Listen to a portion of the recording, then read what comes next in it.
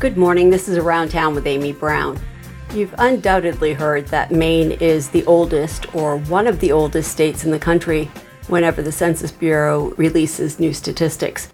Back in 2021, we were number one again in terms of that, with the oldest median age being somewhere between 44 and 45 years old.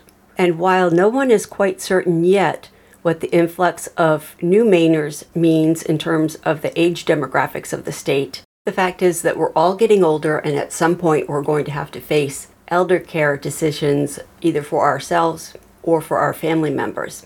I don't think I've ever heard anyone say that they want to be in a nursing home when they get older, but assisted living facilities sound somehow better. Are they though? The featured story on the Maine Monitor this week, mainemonitor.org, has the headline, quote, "Maine rarely sanctions residential care facilities even after severe abuse or neglect incidents," close quote. Investigative journalist Rose Lundy, who reports on public health topics for the Maine Monitor, joined us yesterday to let us know a little bit about what she found in her investigation. Hi, my name is Rose Lundy. I am a health reporter with the Maine Monitor, which is a nonprofit, nonpartisan investigative news outlet here in Maine. And for the past year, I've been working on an investigation with ProPublica into Maine's residential care facilities, which are commonly known as assisted living facilities serving older adults. And my latest story was published this weekend, and it looked at state oversight in these facilities in response to serious abuse and neglect incidents. And in order to do that, we analyzed inspection records from the past few years and found that the Department of Health and Human Services cited these facilities for dozens of resident rights violations, which include abuse and neglect, and as well as hundreds of other citations, but they only imposed a fine one time. And they also received hundreds of other reports of abuse and neglect from the facilities, as the facilities are required to report, but they took no action on 85% of those incidents.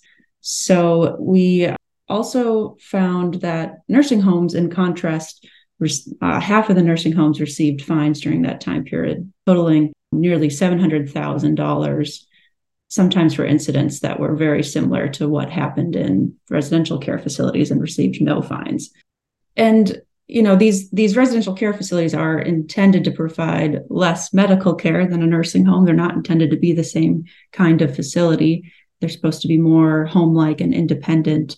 But a previous story in this series found that actually the populations in residential care facilities have increasingly higher needs and are starting to reflect more the type of population you would have seen in a nursing home 20 years ago. So these residential care facilities are being asked to provide a higher level of care than they were intended to. So you can read both those stories at our website, themainmonitor.org.